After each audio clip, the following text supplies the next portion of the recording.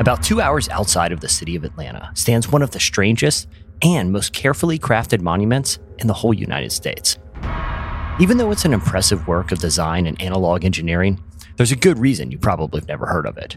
Elbert County, who now owns the monument and the lands it sits on, would probably prefer it that way.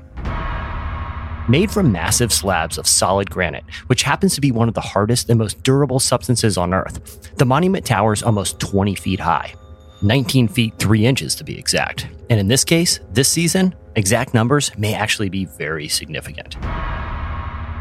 They sit atop a mound and have been designed and positioned so meticulously that carefully arranged gaps in the stones will reveal the date at noon each day through rays of sunlight. If you were to visit the monument in the evening, a tiny hole in the center column will reveal the position of the actual North Star. But it's not the remarkable craftsmanship or even the massive expense of the monument that has been called America's Stonehenge that makes it so remarkable. It's their mysterious origins and the cryptic messages etched onto them that make the, quote, Georgia Guidestones the starting point for a rabbit hole that leads all the way to the heart of one of the internet's darkest corners and most dangerous ideas.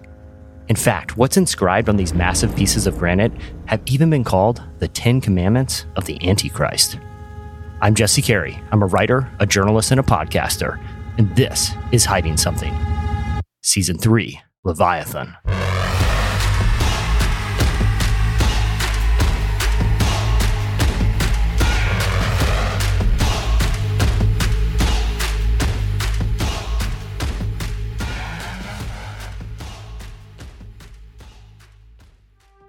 Chapter 1, What Lies Beneath. Before we discuss what's etched onto the sides of the Georgia Guidestones, it's probably good to first understand how they came to be. The only problem is, much of their backstory remains a mystery, and the only clues to solving it may have been intentionally destroyed several years ago. Here's what we know. On a hot summer afternoon in 1979, a well-dressed man walked into the office of Elberton Granite Finishing Company. Elberton is known for its massive granite deposits underneath the town and surrounding areas. The man would only identify himself as, quote, Robert C. Christian, but his name, it didn't really matter. It turns out, he said he wasn't even there on his own behalf. He claimed to be in Elberton at the behest of, quote, a small group of loyal Americans, end quote. R.C. Christian, as he would later become known, both intrigued and annoyed Elberton Granite Finishing Company's Joe Finley, mainly because his story seemed so unbelievable. Christian claimed that he had traveled to Elberton because it was home to the most high-quality stones in the world, and he was there to place an order for the largest pieces of granite that would ever be pulled from its quarries. Christian also needed it to be cut and finished in extremely precise ways. Sure, Finley was curious about the project, but he also saw an opportunity to potentially make a lot of money. The cost of such a project would be massive, and when the strange visitor started describing what the monument would be able to do, essentially serving as a working, indestructible compass and calendar, Finley got skeptical. To quell Finley's growing skepticism, Christian suggested that they visit a local bank to discuss how the project would be paid for. That's when a man named Wyatt Martin enters the picture. At the time, he was the president of Granite City Bank, and Martin met with the mysterious visitor to understand more about the project and what it would cost. Finley explained the meeting like this to Wired Magazine in an article that ran back in 2009. Finley called me and said, a kook over here wants some kind of crazy monument. But when this fella showed up, he was wearing a very nice suit, which made me take him a little more seriously. And he was well-spoken, obviously an educated person. The stranger told Wyatt Martin that the name R.C. Christian was in fact a made-up name. He went on to explain that he was representing a group that had been covertly planning this project for 2 decades. Christian said that a condition of doing business together would be a vow of eternal secrecy about his identity and the identity of the group. He was even asked to sign a document that ensured all documentation related to the project would later be destroyed. I spent a lot of time with Wyatt Martin, who was the banker you talked about, who, so he went to the Granite Finishing Company, and the guy's name was Joe Finley. Okay. And he goes, well, this is a lot you're asking for, and if I'm going to take you seriously, I want to know that you can pay for it. So he takes him over to the bank, to his friend Wyatt Martin, who then does his due diligence. And so that's why only those 2 men knew the guy's real identity, and the only reason he knew it was so he could prove that he could pay for it. And then he made him vow to never tell anybody who he was, and he's an old Southern gentleman, man of his word, and that's exactly what he did. That's the voice of Noel Brown. He hosts an amazing podcast called Stuff They Don't Want You to Know, and he made a short film about the Guidestones when he was a college student. He discussed the project on another podcast I host called Listed. It's a subject he knows a lot about, because before Wyatt Martin died, he actually spent a lot of time with Noel Brown. In fact, Noel even witnessed Finley making good on his vow. He has this box of all this stuff. He kept all these documents with the guy's true identity, like paperwork and bank stuff, and he burns it in a bucket, like in a big, what do you call it, like a barrel, for me, for the camera. And sure, I could have peeked in and figured out who it was, probably, but I don't want to do that. I didn't want to be dishonest. And hey, you're a good Southern gentleman as well. The guys, of your word, yeah. This promise the guy made. After the initial meetings with Finley and Martin, R.C. Christian toured the area by air to find a location for the monument and returned to the bank the next week. He purchased a small patch of hillside to display the structure, which was later deeded over to Elbert County, and carefully laid out the plans for the monument, even giving Finley a small model of the final product. Before he left town, he cryptically told Finley this, quote, "You'll never see me again." R.C. Christian kept his word to Finley. However, Christian would occasionally send letters to Wyatt Martin seeking updates, but they were always sent from different cities, but never the same city more than once. The two would later become friendly and even stayed in contact until 2001. That's the last time Martin received a letter from the mysterious man who went by R.C. Christian. And when Wyatt passed away, he took the secret of his real identity with him. Well, maybe, but we'll get into that later. The circumstances of the Georgia Guidestones construction, they're odd, but look, they're not particularly ominous. However, what's inscribed on the monument, it's actually pretty chilling. Written in various languages, including inscriptions comprised of Egyptian hieroglyphics and ancient Babylonian cuneiform on its capstone, the Guidestones contain 10 instructions, which, as the Wired article from 2009 noted, have been referred to as, quote, the 10 Commandments of the Antichrist. A few of the 10 guidelines seem somewhat innocuous at first, like take number 7, avoid petty laws and useless officials, or number 5, protect people and nations with fair laws and just courts, or take number 9, prize truth, beauty, love, seeking harmony with the infinite. However, when you start to read the others, an ominous pattern emerges. These seem to be rules for some sort of new world order and their future ruling powers over humanity. Maintain humanity under 500 million in perpetual balance with nature. That's the first rule. For context, the United States currently has a population of just over 335 million. According to the Guidestones, global humanity must, quote, maintain a population of not much more than that. In fact, several of the commandments have potentially genocidal and eugenic implications. Guide reproduction wisely, improving fitness and diversity. Be not a cancer on the earth. Leave room for nature. There are also several that seemingly call for a large new government institution.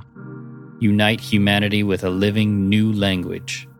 Let all nations rule internally, resolving external disputes in a world court. Balance personal rights with social duties. Rule passion, faith, tradition, and all things with tempered reason. A nearby tablet explains, let these be Guidestones to an age of reason. It's not hard to see why the Guidestones were immediately controversial. Okay, so let's set aside hard capping the global population for a minute, and let's unpack some of these other edicts that someone or some group of people spent a tremendous amount of time and money paying to be etched onto the side of a monument. Many seem to be suggesting the need for a one-world government that would be in charge of maintaining a single language, resolving issues between nations, and ruling over religion, while also demanding that citizens, quote, balance their personal rights with whatever is deemed to be a, quote, social duty. Okay, now we need to address the other rules on the Guidestones. Some of them, well, they may sound pretty familiar. Titan was like most planets. Too many mouths, not enough to go around. And when we faced extinction, I offered a solution. Genocide. You may recognize that voice. It's Thanos, the world-destroying supervillain from the Marvel movies. But random, dispassionate, fair to rich and poor alike. They called me a madman. And what I predicted came to pass. In this scene from Endgame, he's seen balancing a double-bladed knife on his pointer finger, talking to a young girl before slaughtering half of the families living on her home planet. But for Thanos, his genocidal quest to eliminate half of the universe's population, it was personal. Okay, I'm not suggesting that Marvel movies took character motivations from the Georgia Guidestones, but look, the implications of what are etched onto that monument, it's the stuff of supervillains. R.C. Christian's monument not only echoes Thanos' call to eliminate much of the population, they literally also call for, quote, perpetual balance, end quote, like Thanos' double-bladed knife. They state twice that humanity must, quote, leave room for nature. There's also this on the stones. Guide reproduction wisely, improving fitness and diversity, end quote. The idea of guided reproduction isn't a massive leap from eugenics. The stones are also a weird sort of engineering marvel. The 5 massive monolith tablets are arranged in a star shape, which constantly throw light in interesting ways. But even before the internet helped to spread the odd message on the stones, locals had an uneasy relationship with them. A local sandblaster who was hired to work on them back in 1979 said that while he was etching them, he constantly heard, quote, strange music and disjointed voices, end quote. Since the beginning, people have been trying to solve the mystery of who is behind them. But it seems kind of likely that Noel Brown really did witness the only real evidence being destroyed several years ago. Well, maybe. That means all we're left with are clues. The primary one being the initials R.C. Christian. Remember, that was a made-up name. The real R.C. Christian, he could have chosen anything for the made-up name, though. Why would someone who seems so obsessed with precision, design, and even how letters are arranged just randomly pick a pseudonym with no significance? Is the name R.C. Christian a clue to a bigger mystery? Is it a red herring meant to further obscure his identity? Or is it just a random detail to a strange story that we're assigning meaning to? When faced with a potentially unsolvable problem, it's easy to fall into the trap of looking for answers where they might not exist. But what if R.C. Christian really is trying to tell us something? Okay, I'm going to go back to the story of R.C. Christian soon, but first, I want to tell you another story. This one is about an island off the coast of Nova Scotia. If you were to look at the island from an aerial view on a map, it seems pretty unremarkable. It's one of several hundred small islands in the bay that it occupies, and at about 140 square acres, it's not that big. But for more than 200 years, it's been home to a mystery that has drawn explorers and adventurers, and cost several of them their lives. There's a chance you may have heard of the island, because today, digging is still going on, and strange artifacts are regularly being found hundreds of feet under its soil. You ready to find treasure? We found something that'll blow them away. You're gonna love this, Rick. I think we found the money. I know we found the money, Pit. It's real. Holy! Somebody got hurt. This is ominous. It's really bad. I don't care what Mother Nature has done. The island can throw whatever it wants at us. We're not giving up. That's a clip from a promotional trailer for the History Channel series The Curse of Oak Island, which follows the efforts of modern-day treasure hunters who are searching for the truth behind the mysterious island. And the word curse, it's not just hyperbolic. Many of the individuals who have been involved in treasure hunting on the island over the last 200 years have met tragic fates. According to local lore, the island will claim at least 7 lives before the treasure will be found. As of today, 6 people have died trying to find it. The origins of the mystery are difficult to verify, but it's believed that in 1799, a man named Daniel McGinnis was walking to a farm on the island when he stumbled upon an odd-looking depression in the ground. Intrigued by legends that there was buried pirate treasure on the island, McGinnis grabbed 2 of his friends and returned to the depression and began digging. In another version of the events, as told in a 1965 Reader's Digest article, just above the depression was a piece of old ship's tackle hanging from a sawed-off tree branch, meaning someone marked the spot for later return. In any case, that's when they took an odd turn. 10 feet down, the 3 friends hit something. Now, accounts have varied, but according to the most widely accepted story, at the 10 feet mark, they struck a layer of flat flagstones. In another telling, they hit a layer of carefully arranged logs and oak platforms. The men kept digging, and at another 10 feet down, they hit another layer of the man-made platforms. They dug 10 more feet before hitting another. Along the way, according to some accounts, they also saw pickaxe marks. Eventually, the 3 exhausted friends gave up. However, rumors about the pit, they began to spread. In 1802, an expedition by a group called the Onslow Company was financed to further explore what was down there. Soon, though, things would start to get even stranger on Oak Island. The Onslow Company kept digging, and every 10 feet they would strike another of these odd platforms. But that's not all they hit. Before the first expedition was abandoned after the pit flooded, for seemingly unexplainable reasons, they found a large stone. On it were odd symbols. Okay, so no photos or physical evidence of the stone currently exist, and there is some debate about the authenticity of the carvings, but there is some documented evidence that suggests the stone was real. In 1862, a newspaper called the Halifax Sun and Advisor published a letter, reportedly from someone who had worked with the Onslow Company. The story recounted this, quote, "Some layers were charcoal, some putty, and one, at 80 feet, was a stone-cut square, 2 feet long, about a foot thick, and with several characters cut onto it."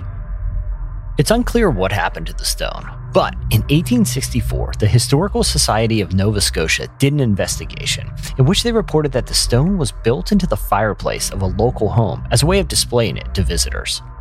According to the reports, the man hired by the Historical Society to investigate said that he had visited the home more than a decade before. Here's how he described the stone. "There were some crudely cut letters, figures, and characters upon it. I cannot recollect which, but they appear as if they had been scraped out by a blunt instrument rather than cut with a sharp one." End quote. Though no one is certain about what happened to the stone, most accounts suggest that whatever was etched onto it was indecipherable, but many have tried to get to the bottom of the mystery. In 1949, a well-known maritime historian named Edward Rose Stone published a book called True Tales of Buried Treasure. In the book, Snow says that a local reverend had gave him a set of symbols that were engraved on the stone. The reverend said he got it from a local school teacher. Sure, the origins of how he got those symbols, they're a little dubious, but Stone is a respected writer and historian. Stone claims that the symbols were actually a cipher. A cipher is essentially a primitive way of encrypting text. To the layperson, the sequence of numbers, symbols, or letters appear to be random and nonsensical. But if you have the key, essentially a sort of guide that associates the seemingly meaningless characters to actual letters in the alphabet, you can decipher the secret message.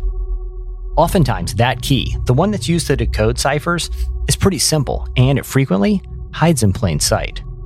Stone claimed that the cipher indicated that there was something of extremely high value buried beneath Oak Island. Okay, so why am I telling you this? What does R.C. Christian and a monument built in 1979 possibly have to do with the mysterious stone tablet found underneath an island off the coast of Canada? This season, we're going to be exploring a new set of mysteries in an effort to understand something. Why do some people, particularly in the modern internet era, believe that powerful forces are conspiring to control humanity? How do many people see seemingly ordinary events, link them together in ominous ways through perceived codes, hand signals, cryptic message board posts, and symbols, and determine that something sinister is actually happening? Well, many of these people seem to believe that if you know the keys, then unlocking the meaning of these messages is as simple as decoding a cipher. So, how are these two stories of the Georgia Guidestones and the Oak Island mystery possibly connected? And who might possibly be the real R.C. Christian? The answer might be as simple as finding a key hidden within symbols or numbers. Remember, numbers can be really significant.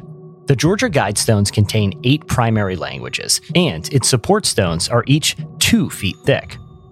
On a corner of Oak Island known as Smith's Cove, an odd-looking lead cross that some researchers believe date back to the 15th century was found, and modern treasure hunters have found artifacts that some speculate are from the 16th, not the 17th at the very oldest. Weaving spiders, come not here. There are 2 ways of looking at seemingly random numbers like this, and the fact that Oak Island is 11 meters above sea level. Maybe they're random, but maybe they have meaning. The Guidestones are also arranged in a way so that even in the changing seasons, its sundial-style clock and calendars will work because of how precisely they're aligned to the sun's solstices and equinoxes. Maybe something about the season holds the key. Look, they're either random, meaningless facts that happen to be associated with unrelated, but admittedly strange places, or they might hold the key to connecting them and a much, much larger mystery. Before we go, there's something else important that you need to know about the Oak Island mystery. For For 2 centuries, it's drawn the curiosity of some extremely notable individuals, including the rich and famous, like actor John Wayne, who personally invested in equipment used to explore the island, and the heir to the massive Astir family fortune, William Vincent Astir, who also spent money in exploration attempts. The late President Franklin Roosevelt was also fascinated by the island after hearing about it from his grandfather, a sailor who had passed along stories of the mysterious island to his grandson. During his presidency, FDR even tried to covertly visit the island, but he had to cancel at the last minute, reportedly due to weather. But that didn't stop him from trying to retrieve whatever was under there. At one point, he even teamed up with the famed military hero Rear Admiral Richard E. Byrd Jr. to try to get to the bottom of the mystery. And though there's no evidence that they found anything, there was enough evidence to draw a sitting president into a mystery he reportedly became fascinated with for the rest of his life. And he's not the only one seemingly convinced that whatever is down there, it's worth finding. Because some people believe that someone, or more likely some group of people, have gone to extreme lengths to hide something. In the late 1960s, an exploration team lowered a camera deep into a borehole. According to their reports, the images revealed what appeared to be some sort of collection of chests, tools, and possibly human remains. Not long after, the hole collapsed and was filled with seawater, and when divers eventually made their way into the cave 35 years and hundreds of tide cycles later, the articles and the human remains, they were nowhere to be found. So, why was FDR so interested? What's hiding underneath this mysterious island? And what key to unlocking the mystery does the true identity of R.C. Christian hold? That's next time on Season 3 of Hiding Something.